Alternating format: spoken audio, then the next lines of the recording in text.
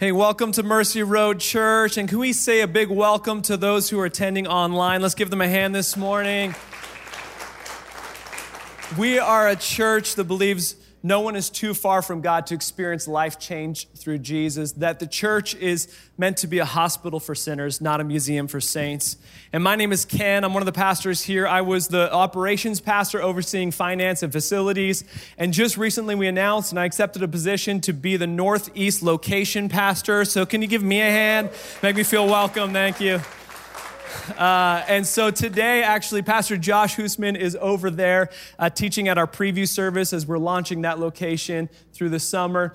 And I'm so pumped to be here with you guys in person and with those of you watching online here at Carmel. We are in a series right now called Fight Club, in which we are fighting for our family and our family health, our financial health, our mental health, our physical health. And so we're talking about all of these areas, and we're looking at Matthew chapter 7 is the key passage. Verse 24 says this, "Therefore everyone," this is Jesus speaking, "therefore everyone who hears these words of mine and puts them into practice is like a wise man who built his house on the rock." And so we are wanting to build our lives on the rock, the solid rock of Jesus' words, of what God's word has to say to us. And so today what we're going to talk about is financial health. As my last act as operations pastor here at Carmel, Pastor Josh is like, all right, can you go give the money talk? So I'm going to talk about money today. We're going to talk about cash, money, and what God's word has to say about finances. And interestingly, God's word has a lot to say about money. In fact, Jesus talked about money and possessions more than he talked about prayer, more than he talked about faith. And it's not because Jesus was fundraising. It's not because Jesus was trying to raise money for his ministry and he's like, give money to me. Jesus actually never took an offering for his ministry.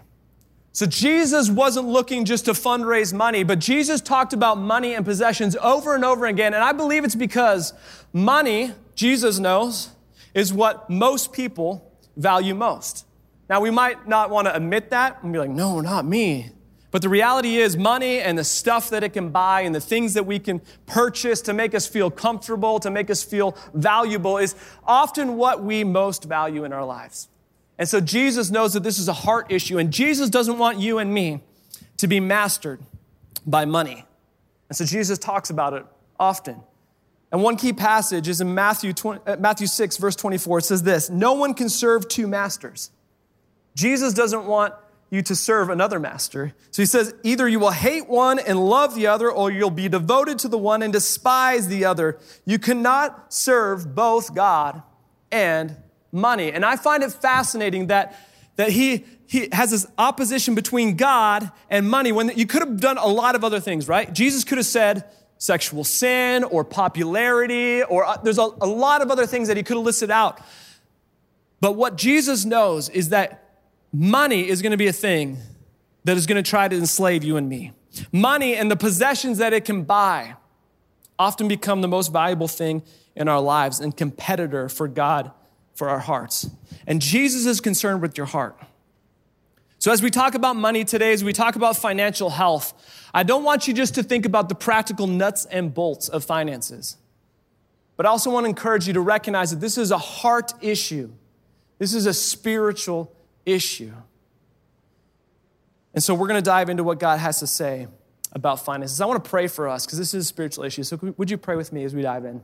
Heavenly Father, God, I pray your spirit in this room. I pray for those watching online, God, that your spirit would be stirring up in our hearts, God, to hear from your word and to put into practice the words of Jesus. So God, would you speak to us, God, no matter where we are right now with our finances, whether we are in 5th grade and it's not a big part of our thought process in life right now, God, or maybe we're looking at retirement and trying to figure that out, or God, we're trying to put food on the table in the season, God. Wherever we are in that spectrum, Lord, I pray, God, right now, Lord, you would speak to us, to our hearts, God, about the spiritual issues going on in our hearts regarding finances. So God, we want to be spiritually healthy. We want to be financially healthy. So God, would you speak to us in this moment? We pray this in Jesus' name. Amen. Now, as we talk about money, it's a sensitive issue because all of us have made mistakes, right? All of us have made mistakes with our money. All of us have done dumb things along the way. We've made poor decisions. We've made poor investments. We've purchased things that we later regretted. With a show of hands, raise your hands if you've done something stupid with money. Just raise your hands, being honest. All right. And those of you that didn't raise your hands, you probably have a problem with lying, right? Okay, because all of us have made mistakes. If you've made mistakes with money, do you know what that makes you?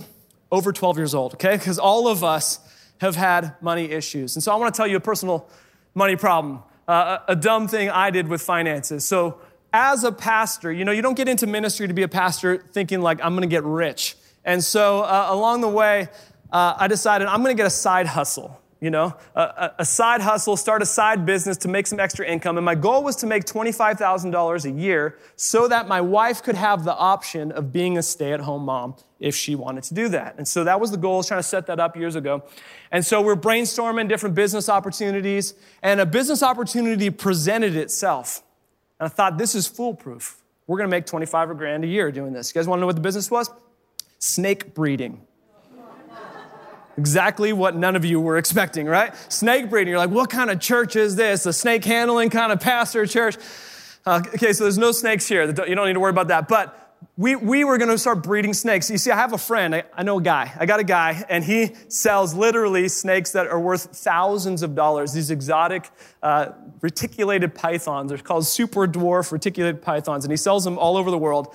And so he's a friend of mine, and I was like, how difficult can snake breeding actually be? And so I bought 2 females and a male and spent thousands of dollars on these exotic snakes.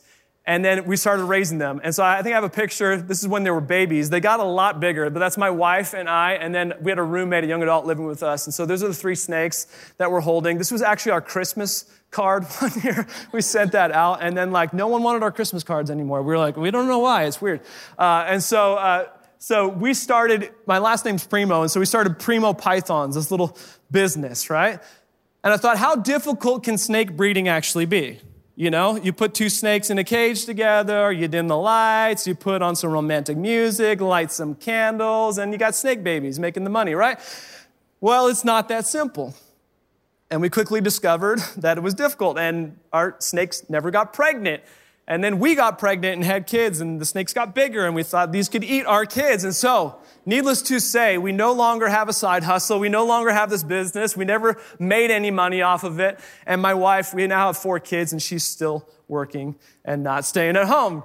So we've all made mistakes with money. We've all done stupid things with our finances, and we have to learn from those and grow from those and make better decisions moving forward. So some of us, we've got ourselves into financial trouble because of dumb decisions we've made along the way. Others, you found yourself in financial trouble and it's not your fault.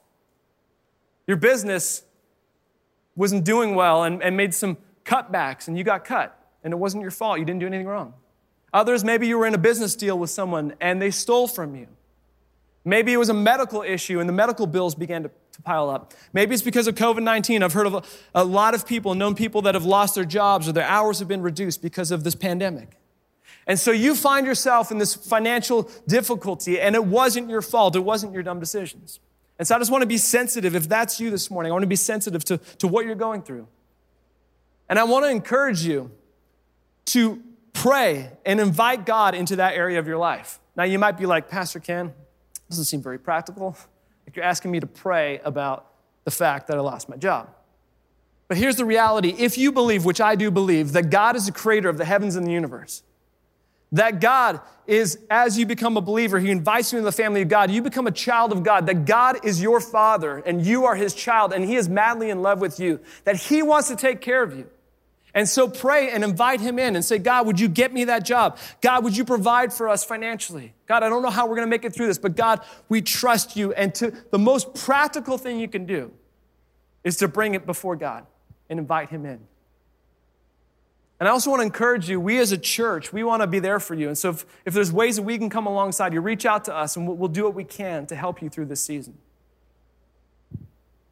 But I also want to encourage you to listen to what the Bible has to say about finances. Because what I've found is that the more that you and I, that we put into practice the words of Jesus and we live out these biblical principles of financial health, the more that we walk in that and walk on this solid rock of what Jesus lays out for us, then when the storms of life come, we are better able to stand. And so I want to encourage you to take something away from what God is going to teach you this morning. And I got to give a shout out to my man, Dave Ramsey. So Dave Ramsey is a financial coach and author, and I got to meet him one time right there. And he made a big impact on my life and for my wife and I. When we were 24, we went through Financial Peace University. It's a 9-week course that's taught online of Dave Ramsey, and he's teaching biblical principles of finance. And that changed everything for my wife and I. And I just want to encourage you, if you've never been through that class, to go online to our website, mercyroad.cc/FPU for Financial Peace University.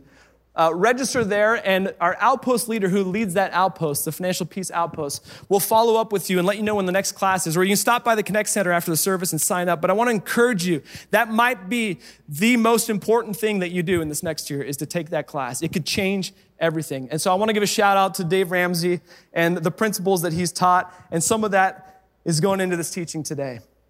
And so I want to share with you 3 biblical principles on living a healthy financial life. 3 things that we see in the Bible that teaches you and I to put into practice the words of what Scripture says on how we can live financially healthy. You guys ready to learn?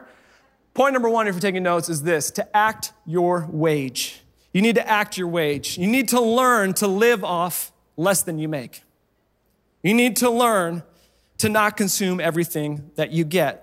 Proverbs 21:20 says it this way: the wise store up choice food and olive oil, meaning that they save it.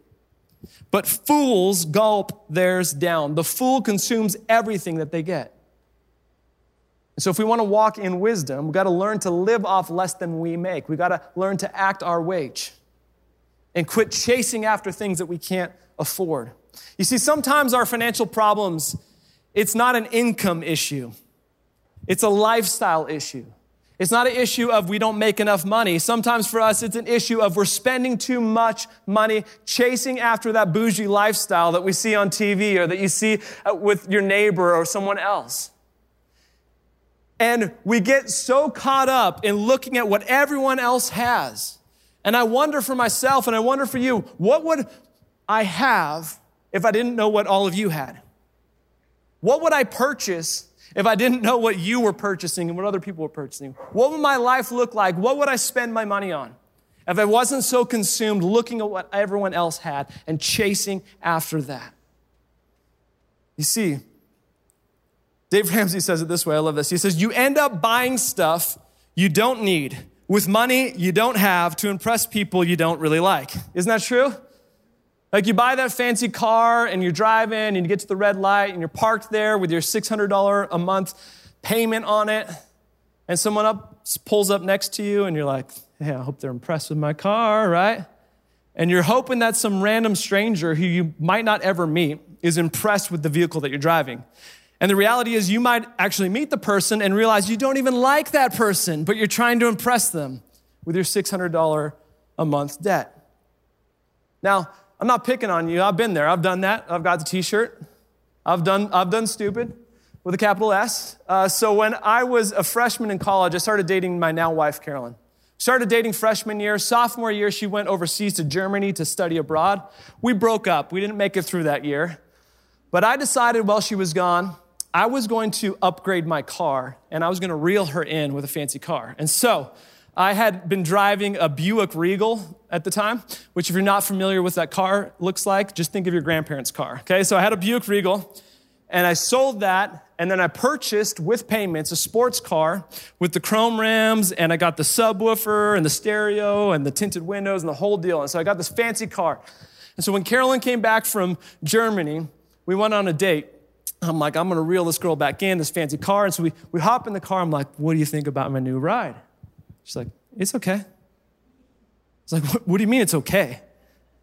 And she was like, well, I kind of like the Buick Regal better. I was like, what are you talking about?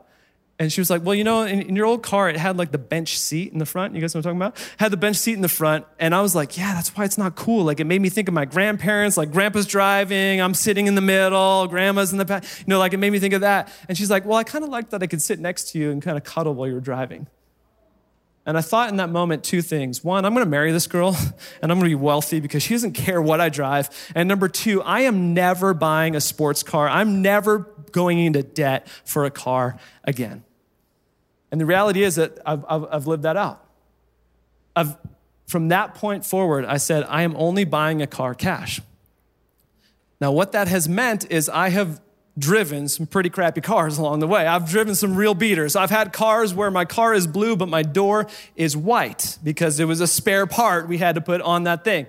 I've driven cars where my driver's side window will not roll down. You guys ever been there before? Now you might be thinking, what's the big deal with that? Well, if your driver's side window can't roll down and you go to a drive-through, you're at a fast food establishment and you get to the window and you're like, I got to order now. Like, how is this going to work? So here's what I would do. Here's a little pointer.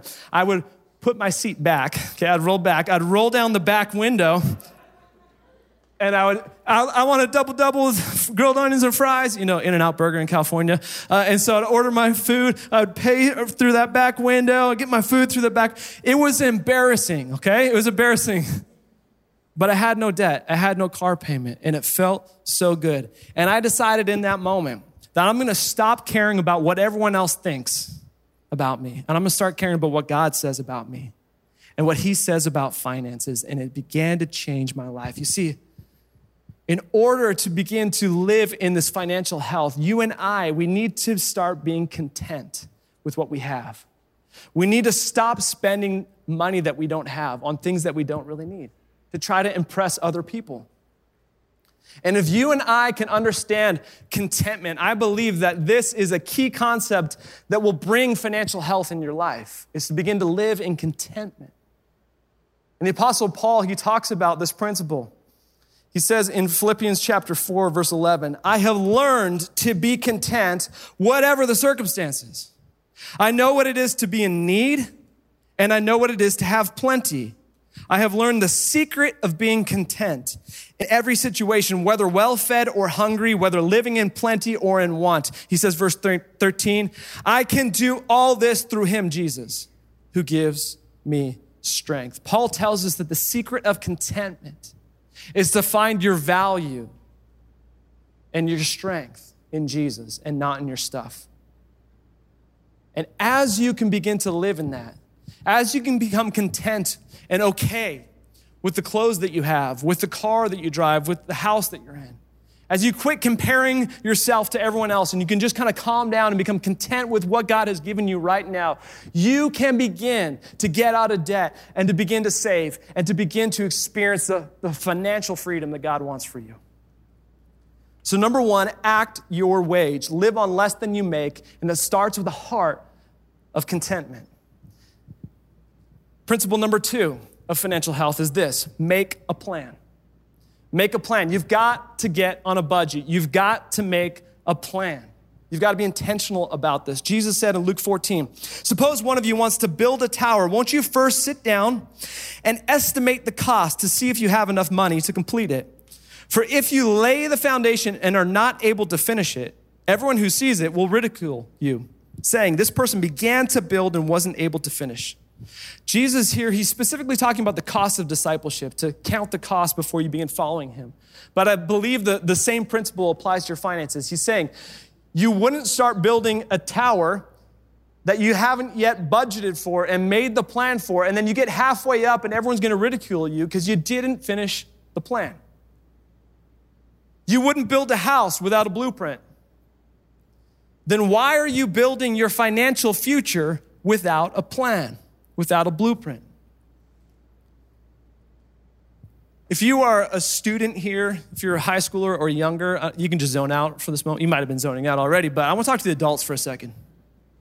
If you're an adult, I want to ask you to act like an adult with your finances. To make a plan, to be intentional, to make a budget on paper, on purpose. If you're married, you do this with your spouse, you talk about it, you come to agreement. This is where our money is going to go. This is a stewardship issue. And if you are a Christian, if you're a follower of Jesus, we should be the best at stewarding God's resources that he's given us. But we've got to make a plan. We've got to be intentional about it. And one of the tools you can use, this is just a practical tool, is mint.com, mint.com. That's what we use. It's a budgeting tool. It's a financial tool. It's completely free. I don't get any money if you go there, so it's not like I'm selling you anything. It's a free tool, but you can use that as a resource. Make a budget, make a plan, and start to work that. Start to live that out. You see, if you're living like most people don't make a plan, and this is the way that they end up living their lives. They end up being mastered by money. Let's put up the next slide. This is what it looks like when you're mastered by money. You live, you save, and then you maybe give. I'm just gonna live my life and spend my money on me. And then maybe if at work there's like a plan there for your retirement, you start to put a little bit of money away.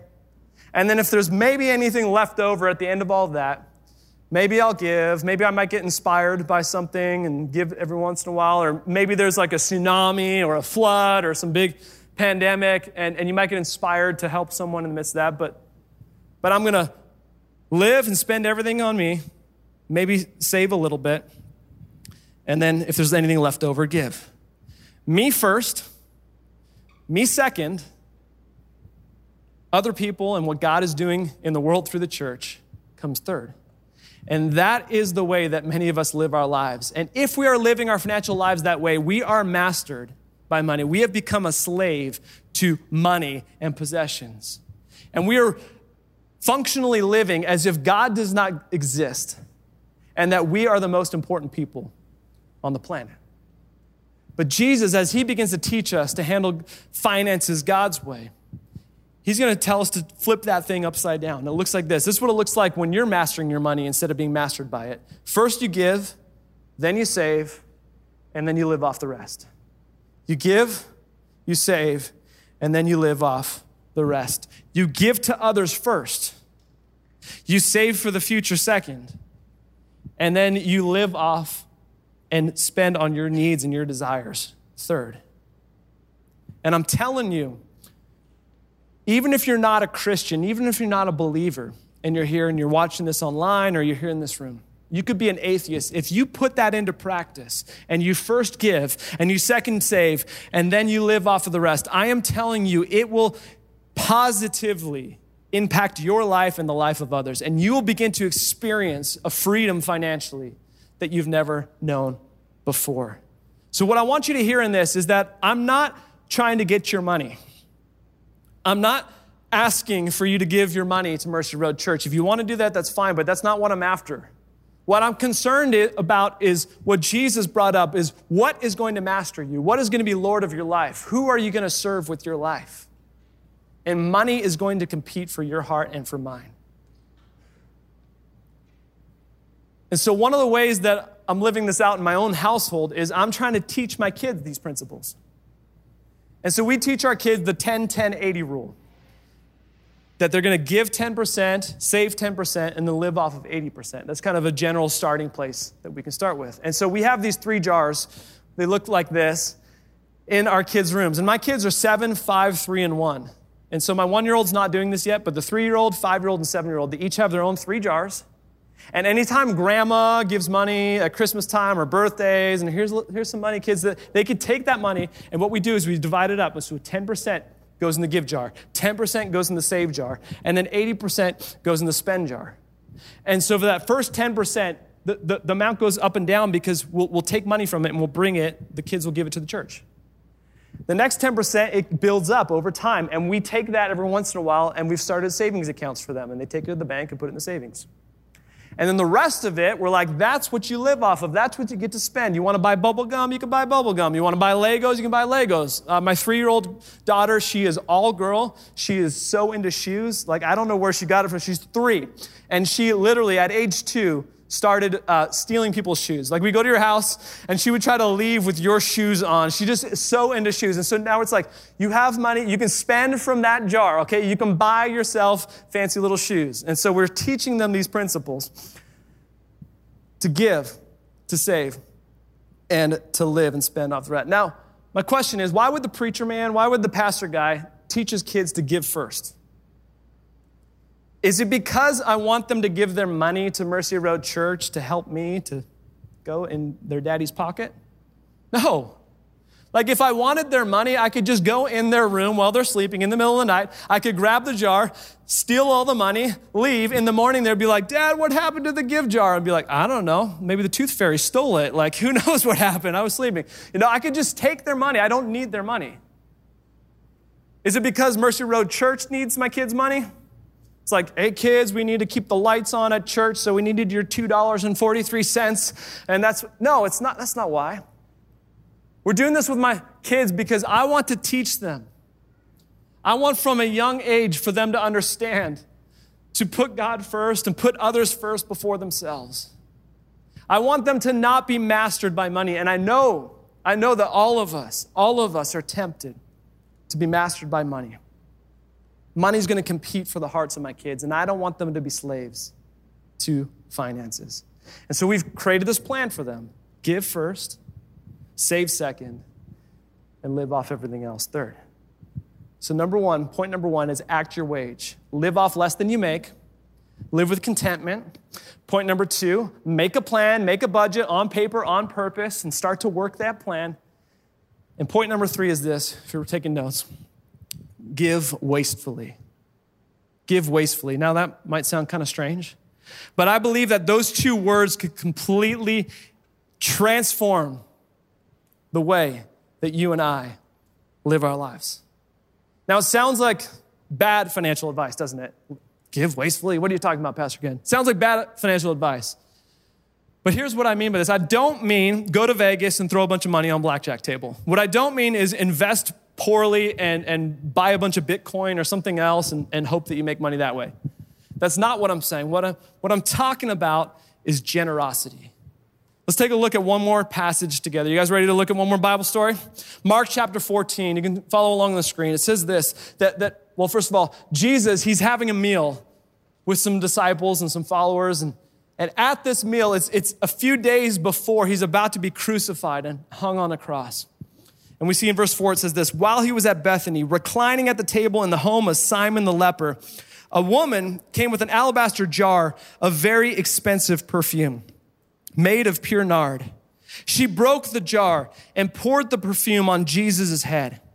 Some of those who were present were saying indignantly to one another, why this waste of perfume? It could have been sold for more than 1 year's wages and the money given to the poor. And they rebuked her harshly. They're upset about the wasted resources. You see, this woman, she bought this perfume, a vial of perfume. And this is not just like ordinary perfume. This is not like go on Amazon.com and get Chanel No. 5 or something. This is like bougie perfume.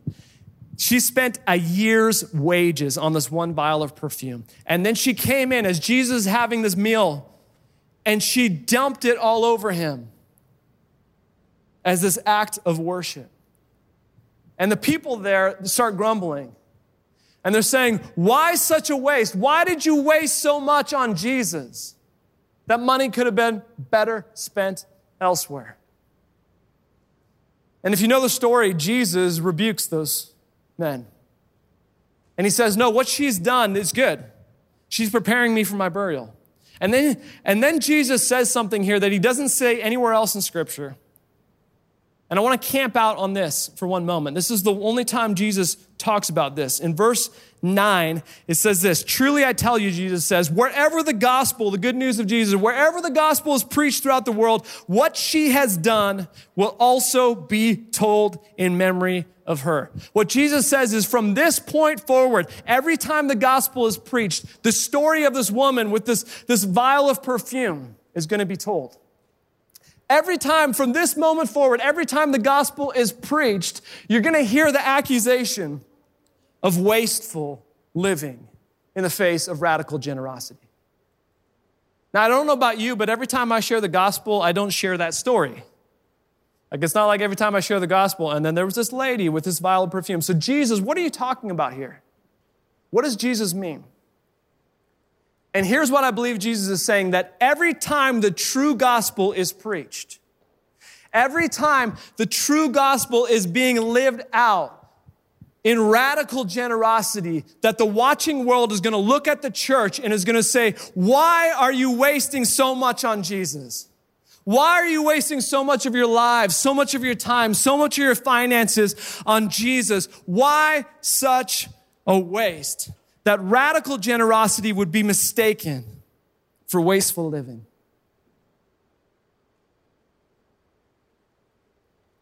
And as Christians, we should be the most radically ridiculous, generous people on the face of planet Earth. And I got to tell you, that's what attracted me to Mercy Road Church.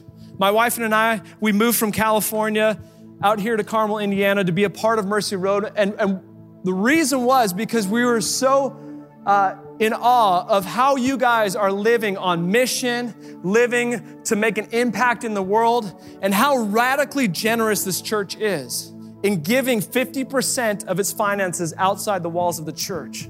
Which means that this church says we are going to give first 50% outside the walls. We're going to save a little bit and then we're going to live off the rest. That is radical generosity. And in the midst of that, this church is planting 4 new Mercy Road Church locations. We've made a goal of raising $3 million financially to launch those locations. And we've started the Northwest location. We've started a downtown location. I've recently become the Northeast location pastor. We're planting that. In fact, Pastor Josh is over there this morning helping lead this today and getting them excited about what God's doing. And so this movement's happening and this generosity is happening. And we have a goal of over 3 years to raise $3 million. And we're a year and a half in. And I want to celebrate this morning as we have raised $2 million of your radical generosity towards God's mission. But I don't want that just to be for us as a church corporately. I want you to think about for you. What if we all lived that way? What if we lived like that woman? That we were so moved by the love of God that we were willing to spend everything we have and lay it down at the feet of Jesus as an act of worship. What if you and I were such generous givers that other people, the watching world, would criticize us and say, why are you wasting so much on Jesus? Why are you wasting so much on him? And that you and I would respond that Jesus wasted everything on us.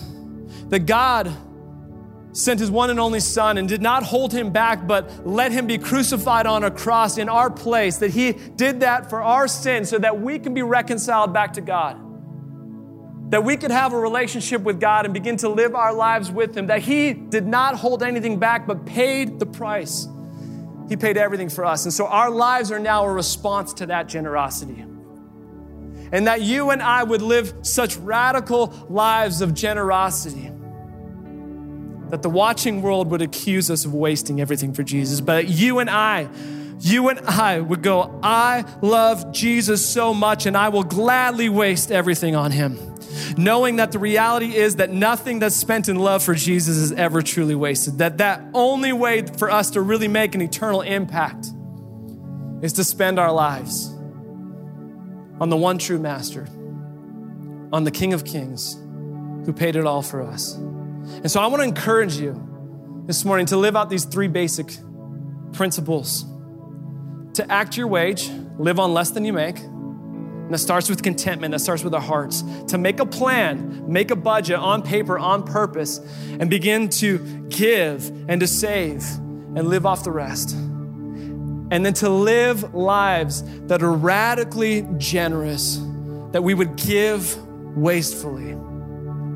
Living our lives as an act of worship to Jesus. I want to pray for that. And as you live those 3 things out, let me tell you, it will change your life. But not only that, it's not only going to change your life, it could change your world. I'm telling you, young people, this could change your future.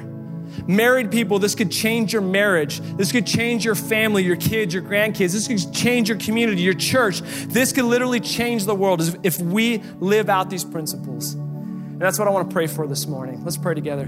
Heavenly Father, God, I pray that, Lord, as a body of Christ here, Lord, gathered in your name, Lord, I pray, God, that we would live lives that are radically generous. God, that we would recognize all that you've done for us, Lord, that you laid down your life for us. You wasted everything for us, God.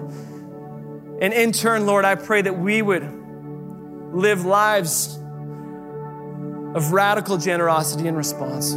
So Lord, help teach us to steward the finances, the resources you've given us well, God. And I just want to take a moment to pray for any of you who are hurting financially right now. In this season, you're like, I don't know how to move forward. I don't know how to get out of the situation that I'm in. And if that's you, I want to encourage you to surrender right now, to make Jesus the Lord of your life, to surrender your finances and your life and everything that you are before Him. And recognize that Jesus is inviting you in, that you have a heavenly Father who is madly in love with you, who paid it all for you, and He is inviting you into His arms, and He wants to take care of you. He knows what you need, and He wants to love on you and take care of your needs, and to trust Him to provide for you. And so if that's you this morning, I want to pray with you. Jesus, I want to surrender my life. Lord, I want you to be the master of my life and not my finances. And so God, would you help me in the midst of my mess? I surrender my life. I surrender my future. I surrender my finances. And God, I trust you, God. Would you help me to move forward? God, would you take control of my life? Would you lead me from this point forward as I trust you to be the Lord and Savior of my life?